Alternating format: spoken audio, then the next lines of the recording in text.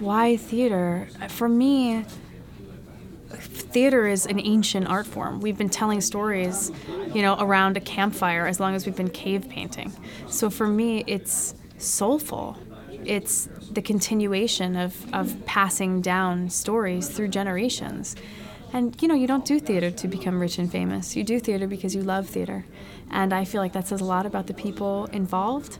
And it's a group of people, a community that I'm honored to be a part of. And there's nothing like sitting in the audience, watching a person perform live, and knowing that they came to the theater that evening and they're performing just for you.